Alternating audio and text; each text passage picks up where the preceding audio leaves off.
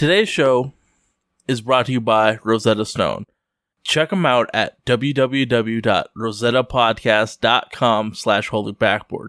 That's www.rosettapodcast.com/holybackboard.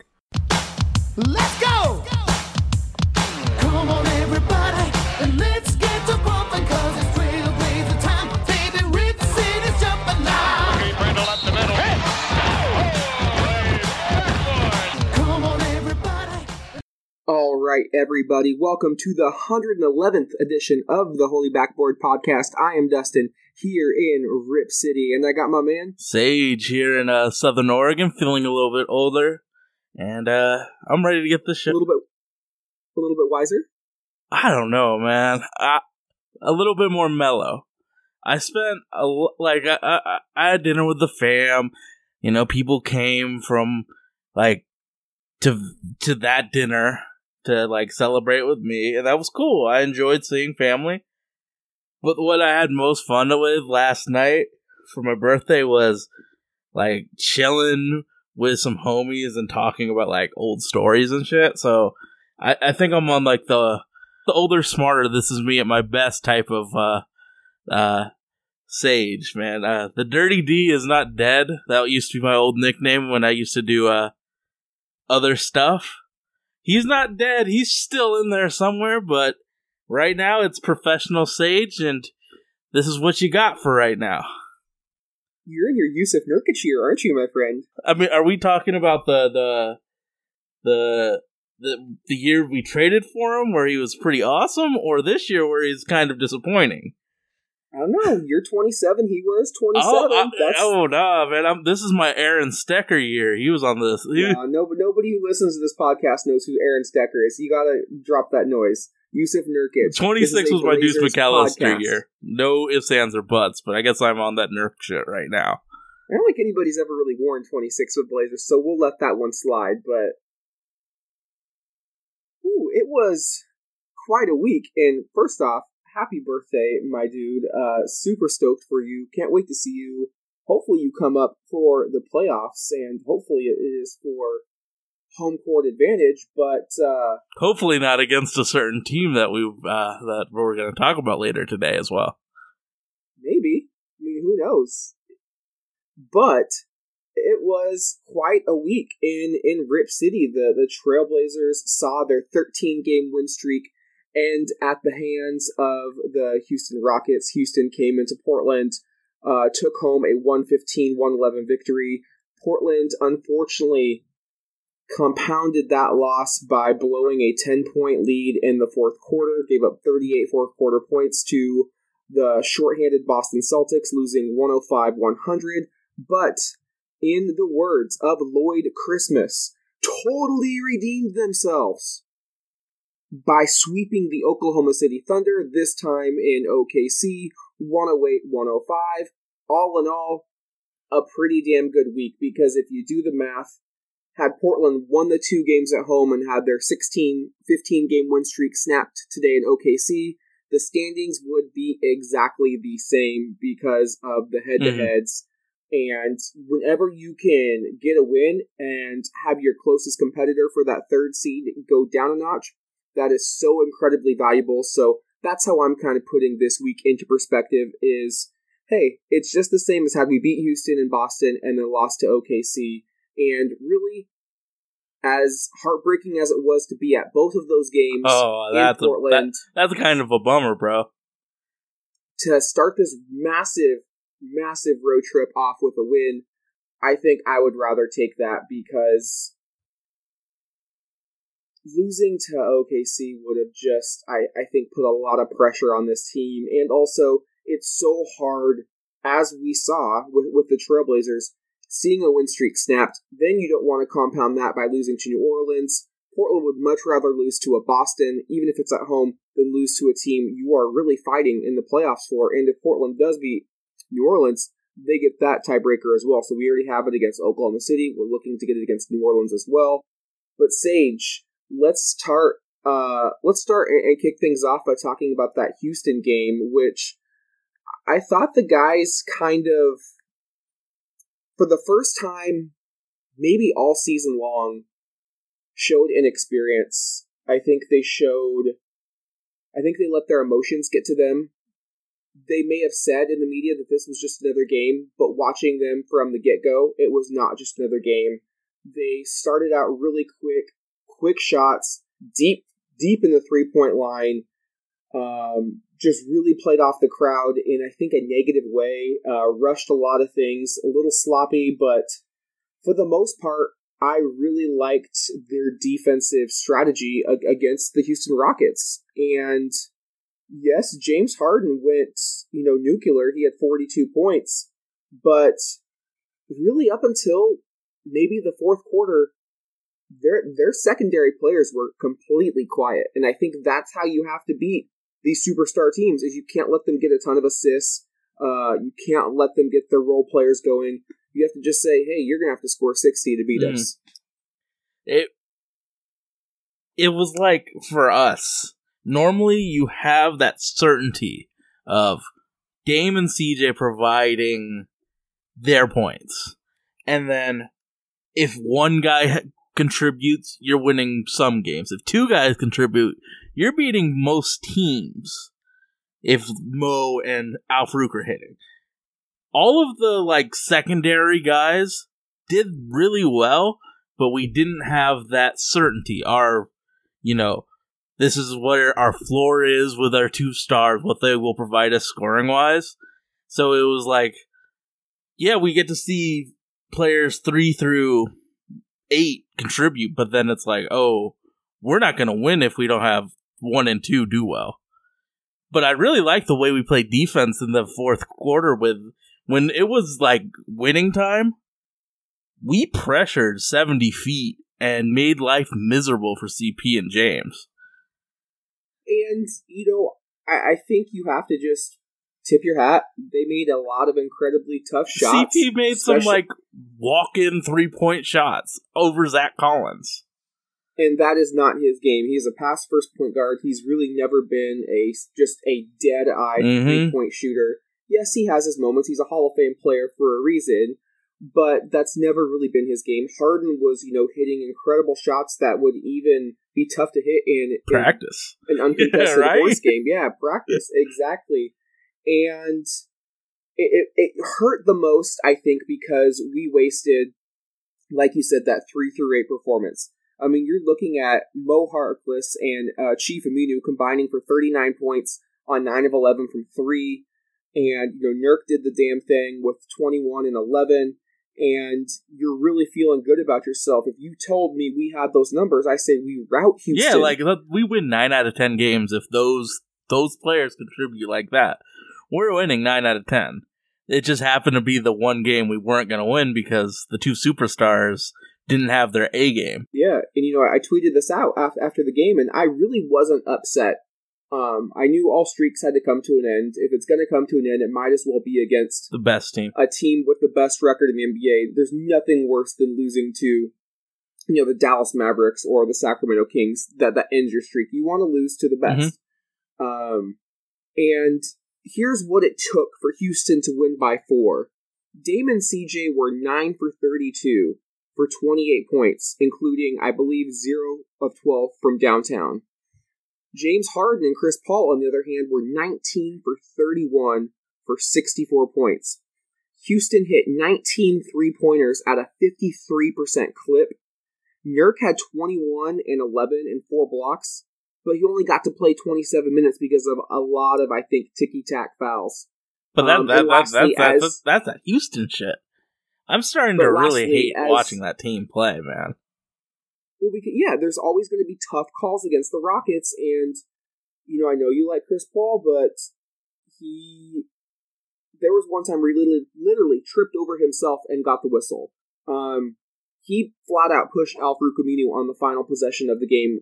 That should have been our ball with a chance to win it. I don't believe that would have put us in the penalty, but we still would have had 2 seconds left. We know what Dame Lillard does to this team with little time on the clock, with the game on the line. I would have liked to have seen us get a chance to win it, because he definitely got pushed in the back. Wasn't called, but, those are the breaks of the game. And it took all of that, and Houston won by 4. And, Portland really, I think, learned a lot from this game because, one, I'll be the first to admit, we're not going to get that type of production from Chief and Mo again. I mean, they played arguably their best games of the season collectively as a duo. However, Dan and CJ are not going to play that terrible. And, things kind of balance out. You get a couple of things to go your way. And I think had Shabazz Napier, hopefully he gets closer to 100% as the season winds down, because he really played the best defense on James Harden. He has such quick hands. I believe he is the total steals leader on this Trailblazers roster. And the few times he was matched up against Harden, he really made life extremely difficult. Yeah, he made life hard for him, man. He's got that quickness. He forced a couple of errant shots. Yeah, he's got the quickness. Yeah. Didn't he snatch the ball from him?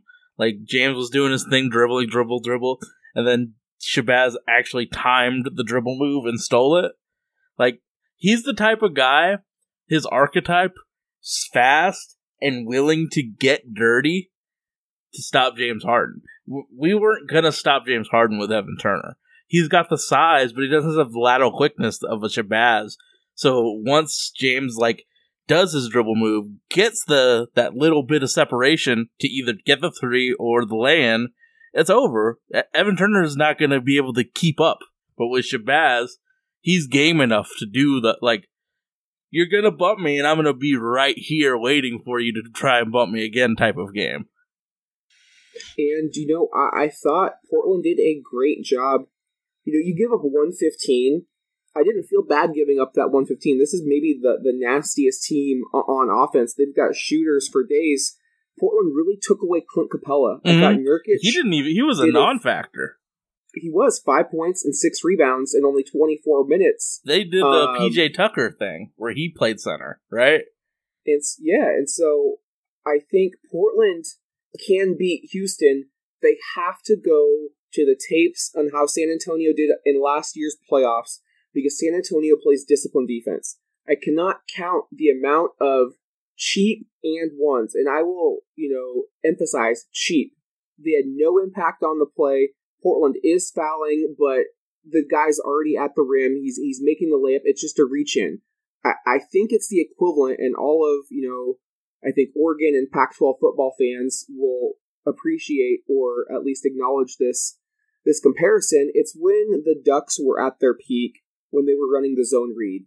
And it was so hard to stop because you weren't disciplined. Your defensive end didn't know who to go to. He would bite on the pump fakes, and he would follow the wrong guy. Well, when Oregon was in trouble is when the defensive ends played really impressive disciplined defense, and they stayed in their lane, and they made the offense commit. And that's how when Oregon ran into trouble. The same thing happens to the Rockets when you don't give up those and ones. You don't let them live at the line.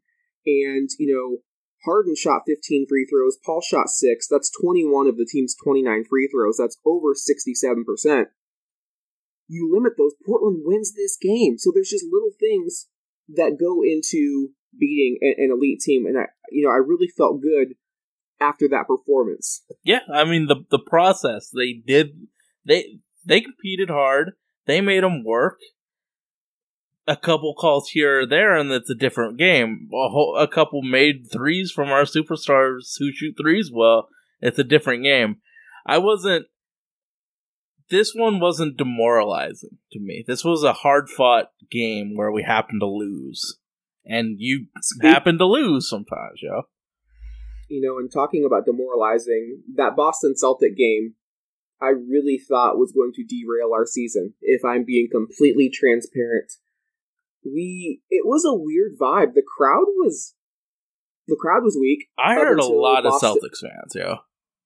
There's a lot of transplants. There's always been a lot of Celtic fans. I mean, there were probably a lot of fans from the 80s too. You grew up, you watched, Larry McHale and Robert Parrish, and then they won championships, a couple in the 80s against the Lakers. But there were more than I can remember, which is starting to get really obnoxious because, Portland were just this one-horse town, and it's just frustrating. Did you happen to listen to the telecast afterwards? No, fuck. I'm never watching a highlight of that game again. I told you, this was a demoralizing performance. Our wonderful broadcasters started doing the New England voice. I mean, we held them to 67 points through 3 quarters. Our defense was phenomenal. I mean, Dame couldn't throw the ball in the ocean. He was 9 of 22. CJ had it cooking. Chief, once again, shot over 50%. And our bench didn't do shit for probably the 3rd game in a row. But we held them to 67 points. We were up 77-67. And all of a sudden, we give up 38 fourth quarter points. I mean, Brad Stevens completely outcoached Terry Stotts. I mean, all it took was one pick and pop 3 from Al Horford, and Stotts is taking Nurk out of the game. And I'm in the stands trying to comprehend what in the actual fuck is taking place. Don't get me wrong. Terry Stotts has done a really nice job this year really getting the team to buy in, and I think he does do a great job of keeping guys' confidence up, always giving them the green light. However, our bugaboo this year is when he, I think he reacts instead of is proactive. So just because of that one pick and pop 3, he removes Nurkic, but we had absolutely no interior paint presence. Nobody was guarding that paint, and Jason Tatum, who was quiet for 35 minutes of that game, starts getting backdoor layup after backdoor layup. Yep. We have nobody to rebound, and we do not do good when we go small, Sage. We cannot win if we do not have a big in the game. Yeah, exactly. And the second thing is a little too stubborn on those fourth quarter rotations. Sometimes you just have to go back to the starters a little bit earlier, and the bench is a bench for the reason. They don't start, and when you can get that production, it's amazing. It should be like, icing on the cake, but that cherry on top. A lot of the times, yeah, and like we've talked about this through text, there's just some of the players are starting to regress to the mean a little bit, and we're gonna need them to step up.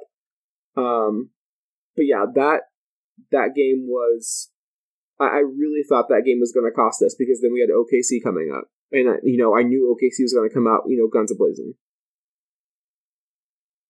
Start of a road trip, and I just saw a lot of things in that fourth quarter that reminded me of habits that I thought we had broken. We were giving away, both Dame and CJ were guilty of this, just literally giving the ball away in the fourth quarter, or not finishing layups. Just not taking care of the ball, missing wide open threes. And then, of course, when I saw Nurk come out, I got flashbacks to that Brooklyn game. We literally lost that game because we had no answer for their bigs. Here's the deal. What are we the number 1 team in the NBA at? I think it's only one thing. It's rebounding. Yeah. We established the bigs are a humongous part of our rebounding success. Nurk boxes out. Al Farouk's a hungry rebounder. Ed Davis is a hungry rebounder. Zach Collins is a hungry rebounder. So when you take out any chance of us establishing, getting boards every time they miss, giving them those second chances, it's like we're playing against what we're extremely successful at. We're the number 1 rebounding team. Going small kind of fights against the fact that we're getting these motherfucking boards. It gives other teams chances to get it. It's not always the best thing. And I know with Terry Stotts' system, you could think of like more passers and more shooters and all that stuff, but what has been the most successful thing about us is that we rebound the ball. It's not sexy, but it's important to rebound the ball. End possessions for the opposing team and start possessions for ourselves. And if people are looking at free agents upcoming for Portland, this is, another reason why we need Shabazz Napier back. The toe kept him out of this game, which resulted in Pat Connaughton playing 23 minutes. He took 8 shots, 6 from deep, didn't hit a single one, and really did not perform well in that small lineup. I think if we're going to go small, we do our best when we have our three guards in there with Dame, CJ, and Baz. And, I thought Baz would have had a much better chance at getting to the lane, getting to the foul line, maybe hitting a clutch jumper or two. Pat, I think he has surprised a lot of us, but really after that game, it was the first game against Minnesota in the Garden when he had that reverse alley-oop, just been really a complete non-factor. And if he's almost like their reverse Aminu, if teams are going to leave him open, he really needs to start knocking them down because, we're going to talk about the OKC game where our starter scored 100 of 108 possible points, which is just absurd, and that is not sustainable. So, do you see our bench? Are they getting tired? Are they just not as talented as we thought? Are they getting worn down? Like, what is it? A matchup? Have we just had a couple of matchups? I think it's a mix of everything. I mean, our bench is Evan Turner, Pat, Ed Davis, Zach, and Baz.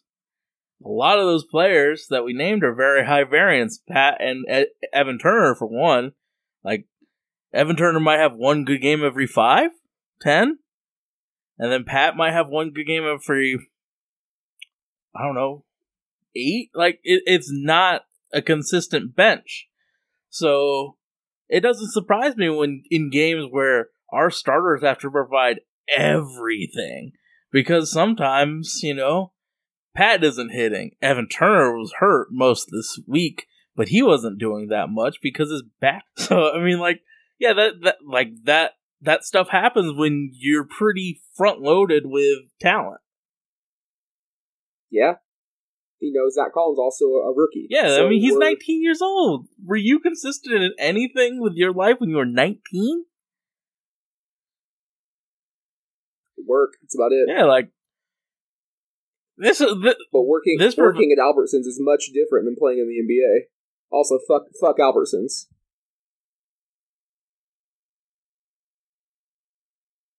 Longtime listeners of this podcast know my true feelings for that evil corporation, but I digress. Yeah. Oh man. What were we talking about before we got on the Albertsons track? Just the bench, and I really think our team, reserve-wise, goes at the beat of Ed Davis's drum, and I feel like whenever he has a bad matchup, it somehow just, for one reason or another, affects the entire performance. Boston's got a lot of thick boys, and they really made it tough for him to get going a bit. I think the thick boys really affected Zach Collins though, because he isn't a thick. Him too. Yeah, it didn't. I mean, Ed did not have Ed played 17 and a half minutes, had 4 points and 5 rebounds, 1 block. But with Moose, Greg Monroe, there is no way Zach Collins, this version of Zach Collins, is defending Greg Monroe when he's posting up. The only chance they had with those two bigs in was at Davis, and he put up a better effort than Zach. I mean, he didn't have the statistically good game, but he made Moose work. He made Moose take a lot of bad shots. Like, when Greg Monroe hit his 10, most of it was on Zach. Because Ed at least made him work a little bit because he is more muscular than Zach at this point in time. No, that's completely true. And the game was not won in the paint. Portland, I think, more than doubled Boston. The game was won on the three-point arc where you've got Boston shooting 11 of 18 and Portland not knowing when to stop, going 8 of 33, including a real bad air ball from Dame late in that game. That's another concern that I saw was we were reliant upon the three. You have to have Nurk in the game. He was working that pick and roll. He gives us our only pick and roll threat, and I just, when he's out of the game, we're just super heavily dependent upon that jump shot, and it clearly was not going in.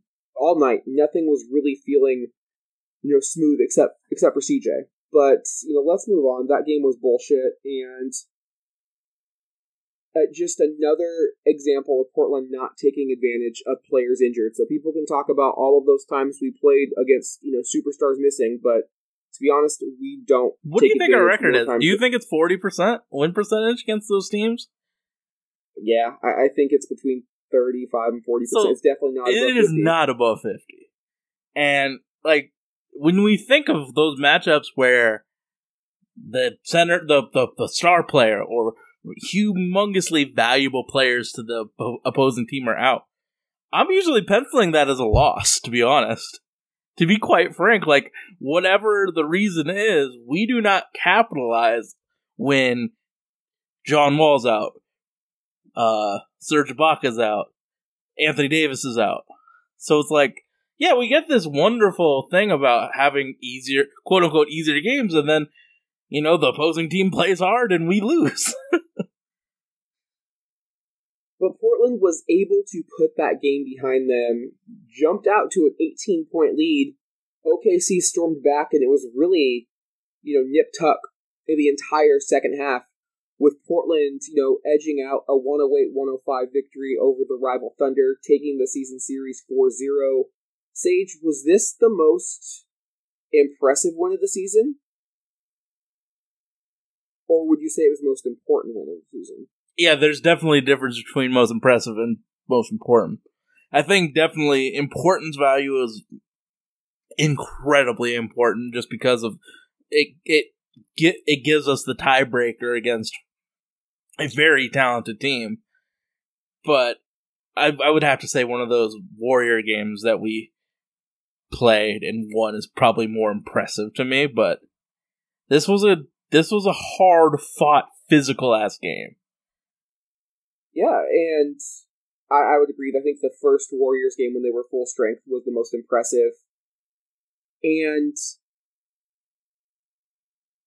when we're speaking of important victories, really, this was no more important than the other three against OKC, because without those three, this one doesn't mean as much. Yeah. But if we're talking this point in time, coming off of a 13-game win streak, we had just lost 2 games. OKC is really eyeing that division title. They're eyeing that 3rd seed. Blood was in the water. We were going to their home court. We were on their turf, and we were still able to get it done. Factoring all that in, it has to be one of the most important, absolutely important dubs. And I tweeted this out, but Mo Harkless was absolutely incredible. Mm-hmm. When you look at him playing 34 minutes, getting 16 big points, 7 of 11 from the field, including 2 of 5 from downtown, including that buzzer beater to end, I believe, the 3rd period, chipped in with 6 boards, 4 assists, and 4 blocks. He was a plus 14. Compare him to 2 probable Hall of Famers in Paul George and Carmelo Anthony, who combined for 22 points on 7 of 28 shooting, 10 boards, 3 assists, and 2 blocks. He essentially outplayed George and Anthony.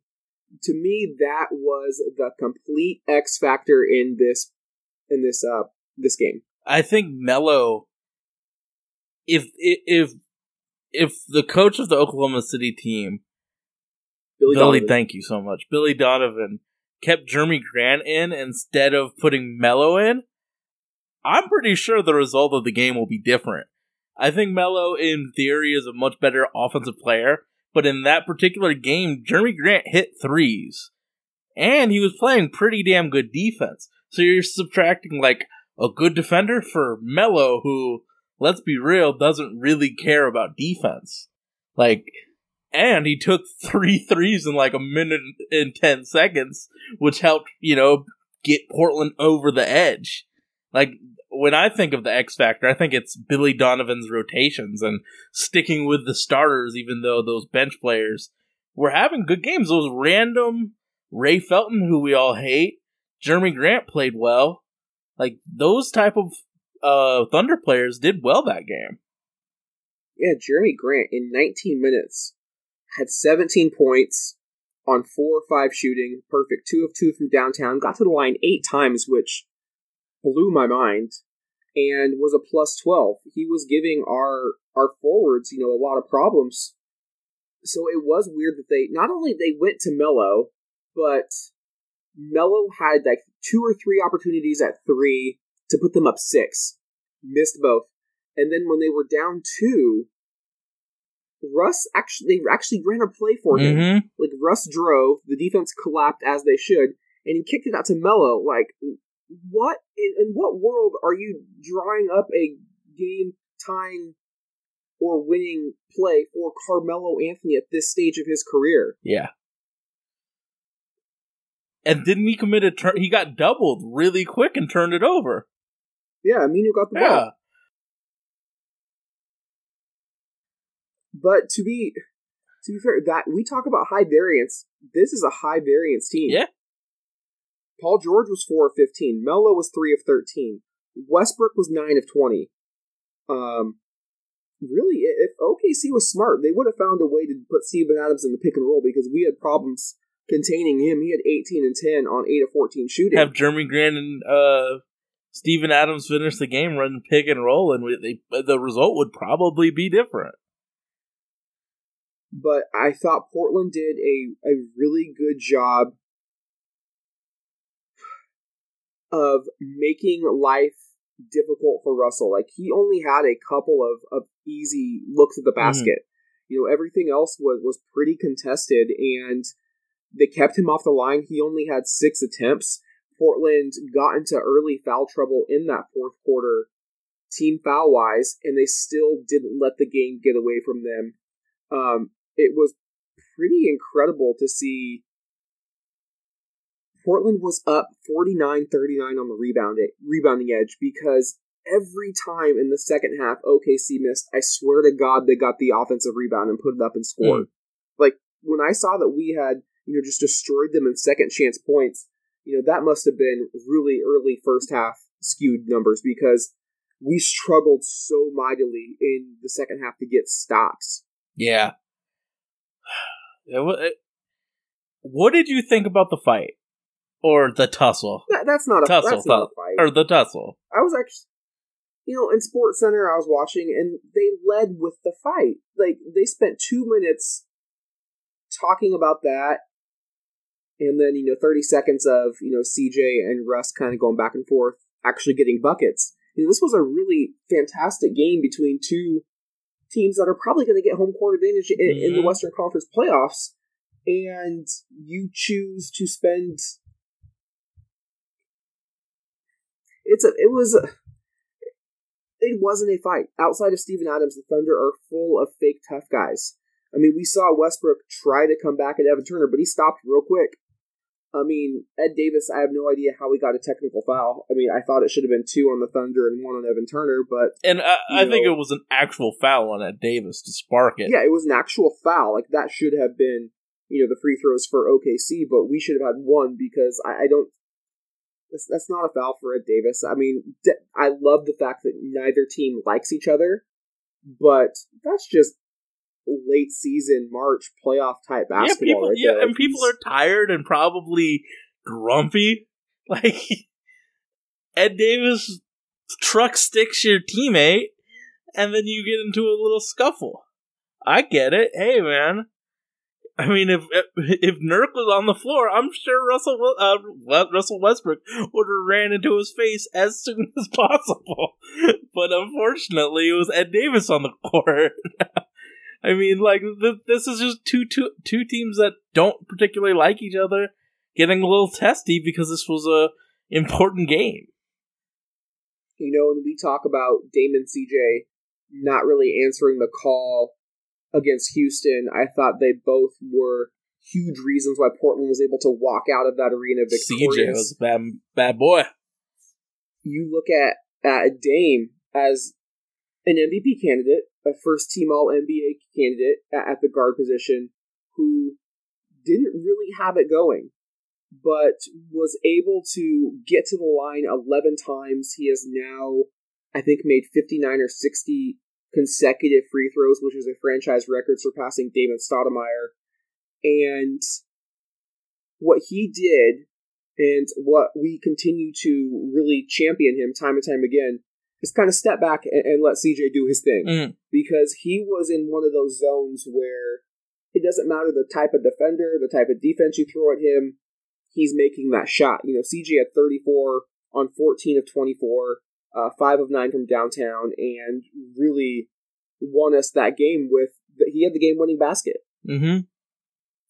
I mean, there's not many superstars that would defer to the super hot, secondary player, even though CJ is very talented. I think we all can agree it's Dame's team, but the fact that he was able to oh no, this dude's killing it. Let's feed him. I'll contribute when I can, but let's have him be the focal point, the engine of the offense this game. It's pretty commendable that your superstar is willing to let, others be the hero.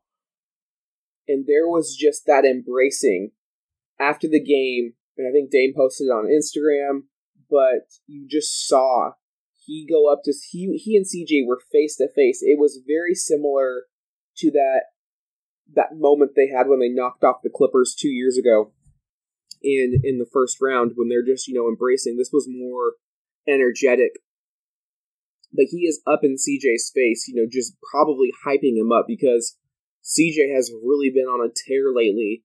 And for all of the critiques and maybe, criticisms that were out there of CJ and by us as well about him not hitting the clutch baskets this season, especially maybe at the free throw line, CJ was the reason we won that game late. Our offense stalled out, but he was able to go one-on-one, and, good offense beats good defense. He has the game-winning shot with Russell really draped all over his left side, still hitting that jumper inside the arc. But when we talk about the Blazer backcourt clicking at the same time, and if anybody has watched the Chris Haynes 90-minute interview with Dame and CJ that was released last week, they go into it saying why it's difficult for that to happen, because when one guy's cooking, the other guy doesn't kind of want to step on their toes. And I understand that, but I think what we saw tonight is CJ was cooking, but Portland had a miss late in the game. Mm-hmm. The ball came to Maurice Harkless, and he quickly put it to Dame in the corner. Dame is still that guy. He's that dude that, with the game on the line, is going to hit the big bucket. We were down 1, that put us up 2, and that really made you feel good as a Blazer fan, because it's lower time, and you know what time it is, and he's always going to. You just feel confident. You feel safe with him, with the ball in his hands in the last 30, seconds, or the last possession of the game, or off a miss. One thing I've been noticing about our big man, which I've really enjoyed watching, is when he can't get the rebound, he's going to try and tip it to a teammate. Have you noticed Nurk doing that more often? Because Ed Davis does that sometimes. Ed does it, but yes. now you're seeing Nurk to try and tip it back out to CJ the 3, or tip it to someone. That type of rebounding, get it into your superstar's hands off a miss when the defense is reacting like that. That's a huge deal. And it could lead to second chance possessions and second chance scores, which is huge. I like seeing it. And Robin Lopez used to do that too. I mean, it keeps the possession alive. And if we're the number 1 rebounding team, keeping them possessions alive is huge. And it's our thing. It's our niche. How we're so good. Seeing Nurk tip the ball, and he's done it twice in the last few games, which I really enjoy, but I want to see him do it some more, because that type of offensive rebounding is huge. I like that. I also like his defense on the pick and roll. He had a couple of blocks on Harden. He had a couple of blocks tonight, one on Paul George that went off of Paul George. If he's able to be that rim protector, he had 17 and 12 with a couple of blocks and a couple of steals, only 1 turnover. This is the Nurk we need. It doesn't have to be Nurk fever where you're getting 30 and 20. We need a paint protector, a legit finisher in the paint on offense, and some guy that is just going to keep the possessions alive. Because do you think that was on Ed Davis to show him how it helps the team, or do you think he's just going to try something new with offensive rebounding? I would be guessing if I gave you an answer. Yeah. I don't know why it's taken Nurk so long to feel comfortable this year. He's looked a lot better these past few games. I would say we've seen him finish with more authority. I think by nature he's probably a relaxed guy and probably just plays a little cool. I think we got to give credit to Dame, the team, Terry. Everyone's probably been on him, talking a little shit, saying, hey, you need to finish, you're a big fucking guy down there, dunk the fucking basketball. And he probably takes it to heart and listens. So I think a lot of internal coaching, a lot of those internal meetings, film room practices, I think a lot of that's probably the reason for it, because they're constantly on him. They're saying, we see potential in you, we want you, we need you, we can't do this without you. Putting that on him, making him feel valued. I think all of those ways to coach a player up has really resulted in a Nurk that I think we would all be happy to have for the rest of the year. Mm-hmm. If you told me Nurk was going to be a 17, 12, and 2 block guy, of course I'll take it. Yeah, of course. Yeah, I mean, it's just been something I've noticed. Like, my basketball fandom, I've seen a lot of Tyson Chandler tap it out to Chris Paul in New Orleans. I've seen Emeka Okafor do the same. To see Nurk do that, and to see how it helps the offense and get the ball into your playmaker's hands with the tip rebound. I enjoy that shit immensely. So Portland goes 1-2 on the week. They are 45-28, firmly entrenched into that third seed right now. Sage, let's go around the NBA a little bit. What do you make of this Golden State situation where you have Steph Curry spraining his MCL after coming back off of an ankle injury? Steve Kerr's already ruled him out for the first round of the playoffs. Kevin Durant is banged up with a rib. Draymond Green is banged up. I think Klay Thompson is still dealing with a thumb injury. That means you can't expect teams playing the Warriors below you in the standings to automatically get a loss, which is kind of a bummer because Portland played them at basically full strength all season long. And 2, if you're Portland, I think you definitely want to stay in that 3 seed now, because if you're able to get past your matchup, you're looking at Golden State rather than Houston, and if Steph is still out, that team does not play well without Steph Curry. Even if he's playing, though. He's been out for a month, essentially, right? Yep. He's not going to be the assassin that bodies teams in the playoffs one day back from a month of injury. And then before, he's had 2 injuries in a month. He's not going to be that assassin that frightens you 45 feet from the basket. He's going to need a few games to relax and get used to it and develop continuity. I mean, as of right now, Quinn Cook's playing 38 minutes a game. I mean, it's all about adjusting. So that isn't the death sentence that it was, 4 injuries ago. As a Pelican fan, are you now thinking it might be a better scenario playing the Warriors as the 7th seed than taking your chances against Oklahoma City or San Antonio? They don't scare me as much, no. I mean, Steph is frightening. And he's one of those X factors. And if Durant's still limping around, 7th isn't the death sentence, for most of this year, the thought process was, if you're going to make the playoffs, be that 6th seed. Now you can afford to be the 7th seed, and, it helps. Being the 7th seed, if you're a team that, is fighting 4 through 8, that's still good. 4 through 10 even.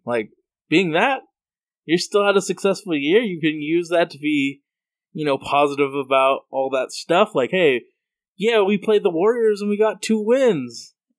MLE players, come play with us. So, I mean, of course there's going to be those positives.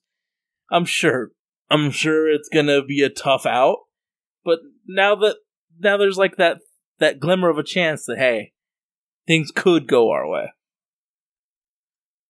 If I'm Kevin Durant, I'm secretly giddy right now. And I'll tell you why. Your legacy took a massive hit by signing with the 72-win Warriors. You won NBA Finals MVP and a championship. No one cares. It did nothing for his legacy.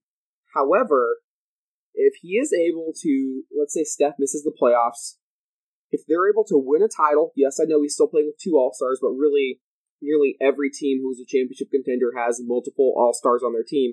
If he's able to take that team without Steph, and win a ring, going through Houston, possibly going through Cleveland, you're starting to... His legacy gets a little more glimmer. There's a little more shine to it. So if I'm KD, I'm like, this isn't the worst thing in the world. If I'm one of the best 50 players of all time, this is your time to step up. Yeah. I mean, you couldn't win a title with Russ or with Harden or with any of those dudes in OKC, but now is your chance. I'm sure in the back of his mind he's thinking that, but I'm sure he wants the easiest way out, which would be a healthy Steph. But my thoughts are, this dude is going to be in so many finals. Like, they still have a few years left. You could take this year and say, guys, I really could do it by myself. I just really Steph, we want you team. to be at 100%. This is a long-term thinking. You don't need to rush back type of, It's the campaigning. We don't need you to rush back, man. I got this. I mean, yeah. There's definitely a chance KD is thinking it, man. Looking out east, I was talking about this at the lunch table with some coworkers, and I was like, I really think Toronto might be the team that represents the East in the finals. I don't know about Cleveland. And then what does Cleveland do? They've won 5 straight. They beat the Raptors even after giving up 89 in the first half. Toronto's been dropping games at home to Western. Yeah, really not OKC, helping us. To the Clippers, and thoughts of Toronto choking in the playoffs are starting to get in the back of my head. I think Boston's too banged up. The MASH unit's doing a fantastic job for them, and Brad Stevens is a hell of a coach, but they'll have their time later on. Sage, who's going to represent the Eastern Conference? Are you comfortable with saying Cleveland will be the team yet again? It's like the Spurs. You always assume, you pencil the Spurs into making the playoffs. You assume that LeBron James is going to make it to the finals. He'll carry this team. I cannot bet against LeBron James, especially with how great of a talent, a transcendent, once-in-a-lifetime talent he is. I gotta rock with LeBron James. Until he's proven wrong, until I'm proven wrong, I'm rolling with LeBron. After this week, I got to be back on that wagon as well, especially since they got Kevin Love back. I think that's going to make all the difference in the world. And Sage, we're looking at the Indiana Pacers. I think they have to be one of the candidates for most surprising team of the year. I believe they already surpassed their win total from last year. They clinched a playoff spot with a huge victory today. And you look at the Oklahoma City Thunder, who might struggle to surpass their win total from last year. What is the shared comparison? Paul George. How does this reflect on Paul George as a player? I know he's barely snuck into the All-Star game, but that does not look good for him. Yeah. I mean, Victor Oladipo got that chance to show why people in that 2010 draft loved him so much. He had his 2013. I was on radio at that time. I talked about him a lot. I should know that, but whatever. Yeah, he's showing why he's so good. I mean, Miles Turner's coming up clutch defensively. I know he's been hurt a lot, but there are professional basketball players on that team, and when you have the surprise superstar, you're making waves, man. Do you think that Coach McMillan deserves some Coach of the Year love this season with the surprise job he's doing? Yes, he's absolutely done a nice job. They're scoring nearly 106 points per game. Back when he was in Seattle and Portland, we really slowed the pace down. Up in Portland, up in Indiana, he's really pushing the basketball and playing to the strength of his team. Nate McMillan is at his best when I think his team's backs are against the wall. We saw a MASH unit for the Blazers in 2010 where even Nate McMillan tore his Achilles, substituting for a depleted Blazers roster so they had enough players in practice. That's how bad we were injured, and we still won 50 games and made it to the first round of the playoffs against the Phoenix Suns as a 6th seed. So yes, he does a great job at getting the most out of his team.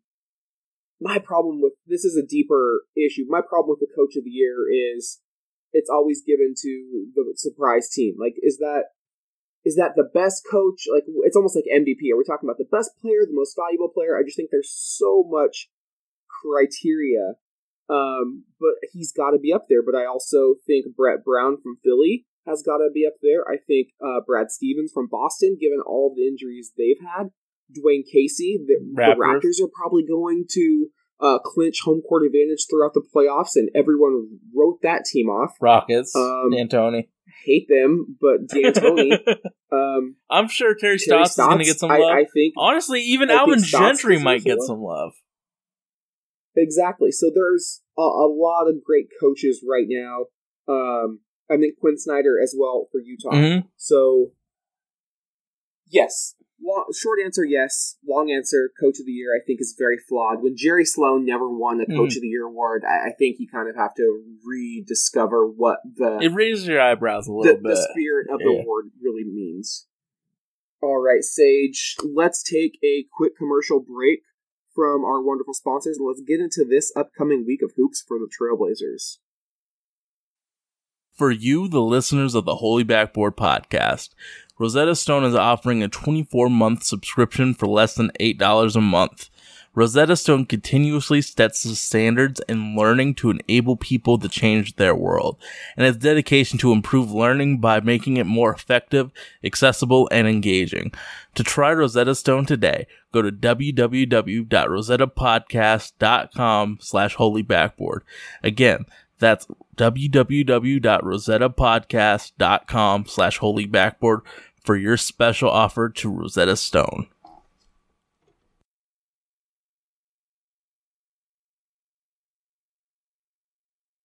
All right, everybody. Welcome back to the Holy Backboard podcast. Dustin and Sage here. Sage, big week for the Trailblazers as a sweep could really lock down that third seed. They continue their road trip Tuesday against your Pelicans and Wednesday against the Memphis Grizzlies. Friday and Saturday, they head back to the Rose City to take on the LA Clippers and the Memphis Grizzlies once again. Sage, would I be wrong in saying anything less than 3-1 would be a massive disappointment? Yeah, I would. You got to beat Memphis twice. Like, those twos are gimmies. That team is so dysfunctional now. That culture is ruined. With Marc Gasol being all... I mean, at the first start of the year, he's talked about wanting to get traded. That culture's gone. Mike Conley's hurt. They rest Tyreek. They rest Marc Gasol a lot. If we lose one of those two games, I'm very worried about this team. Because they want that first pick. They want DeAndre Alton. They want one of those franchise savers.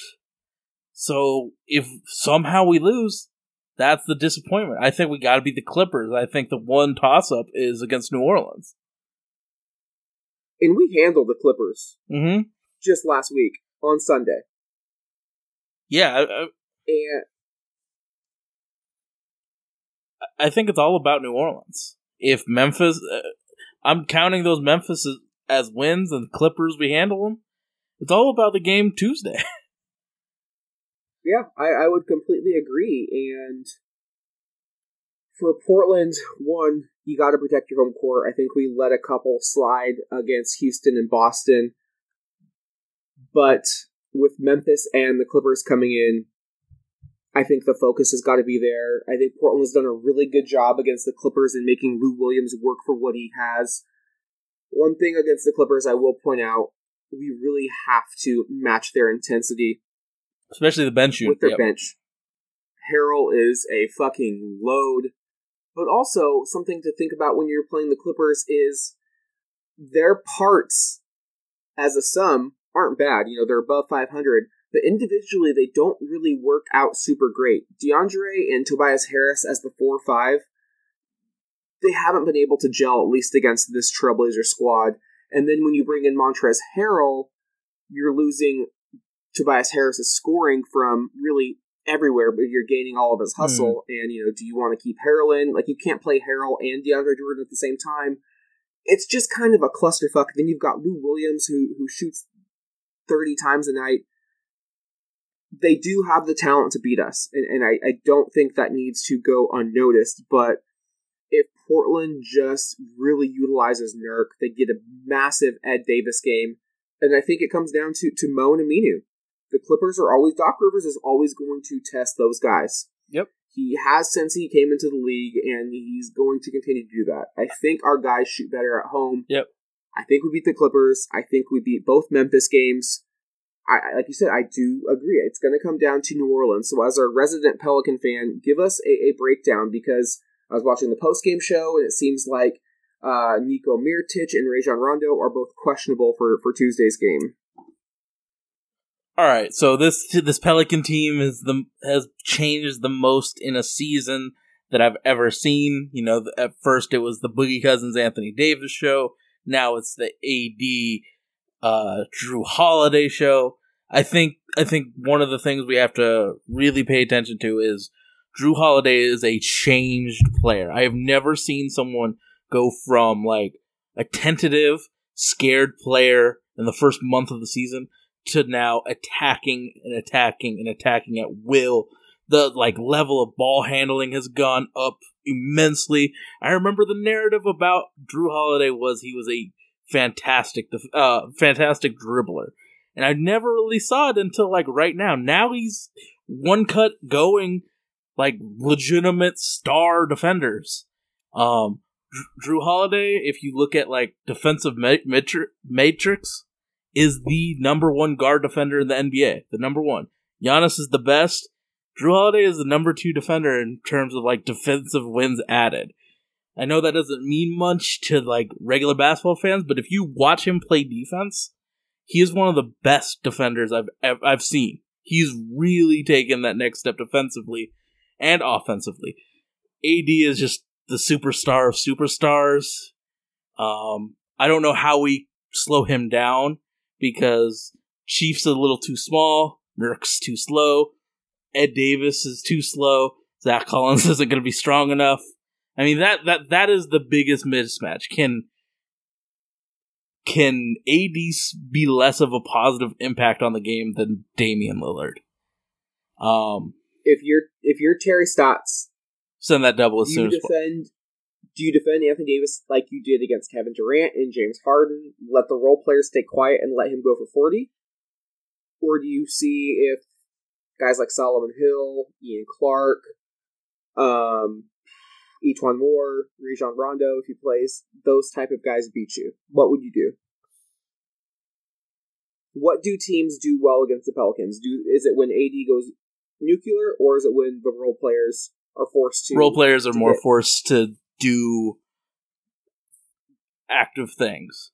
I think if Rondo's there, it adds some scariness for the Blazers, because last 2 times the Blazers have played the Pelicans, Rondo got anything and everything he wanted, which for some reason, what I would do if I was Terry Stotts is 1-3 pick and roll.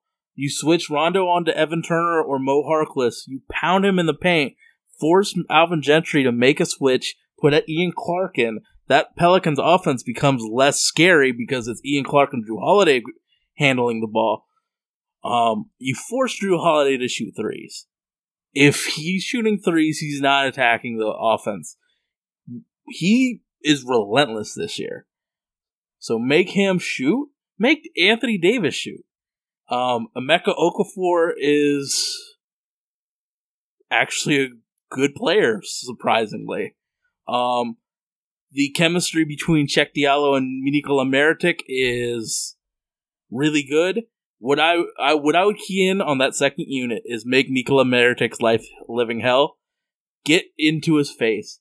He is one of those players that never provides anything offensively in a game where it's a good team, a smart team.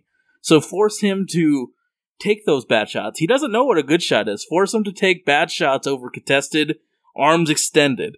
If he hits, it's just like what I said with the the floor of Drew and AD. If one of those players hits, it gets scary. And if Nikola Mirotic hits, because he's a 3-point shooter, because he's a good passer, not a great passer, but a good one, if you don't let him start contributing.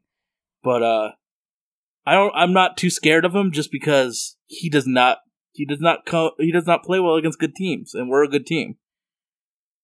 Who else is on this team? You have to contest E'Twaun Moore's catch and shoot.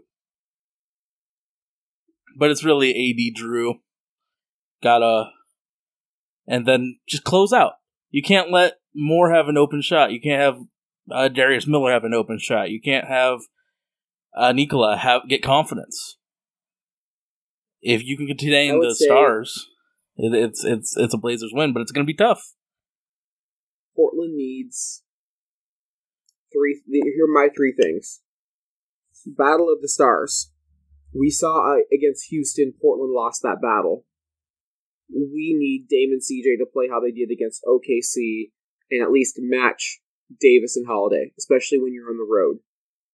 I think Portland needs Nurk to really own that matchup in the middle with Okafor, because he's really, like, they're big. I think Anthony Davis has the athleticism to block a couple of shots, but stout-wise, Nurk can give New Orleans problems just like Anthony Davis can give Portland problems. The only chance New Orleans has of dealing with Nurk if he's motivated is a Mecca. And then, last but not least, as has been the case during this run, Mo Harkless and Aminu. Like, we need Mo Harkless could guys. have a very dominant game. Let's be real with the matchups. Drew's going to be on Dame or CJ. Drew's going to be on Dame or CJ. Rondo's going to be on the other. E'Twaun Moore is a little guard. If you can force them to take E'Twaun Moore out, that the lineup becomes a lot less scary. If Mo can post up E'Twaun, because he is a small guy, he's strong, but he can get posted up by him. And New York Mo, he takes advantage of small guards that guard him. So Mo could have a very good game. All right, Sage, what's your prediction? We both have us winning the other 3. Do you have us beating? I want to hear yours first. I think if Dame plays, Portland wins. I think there's more.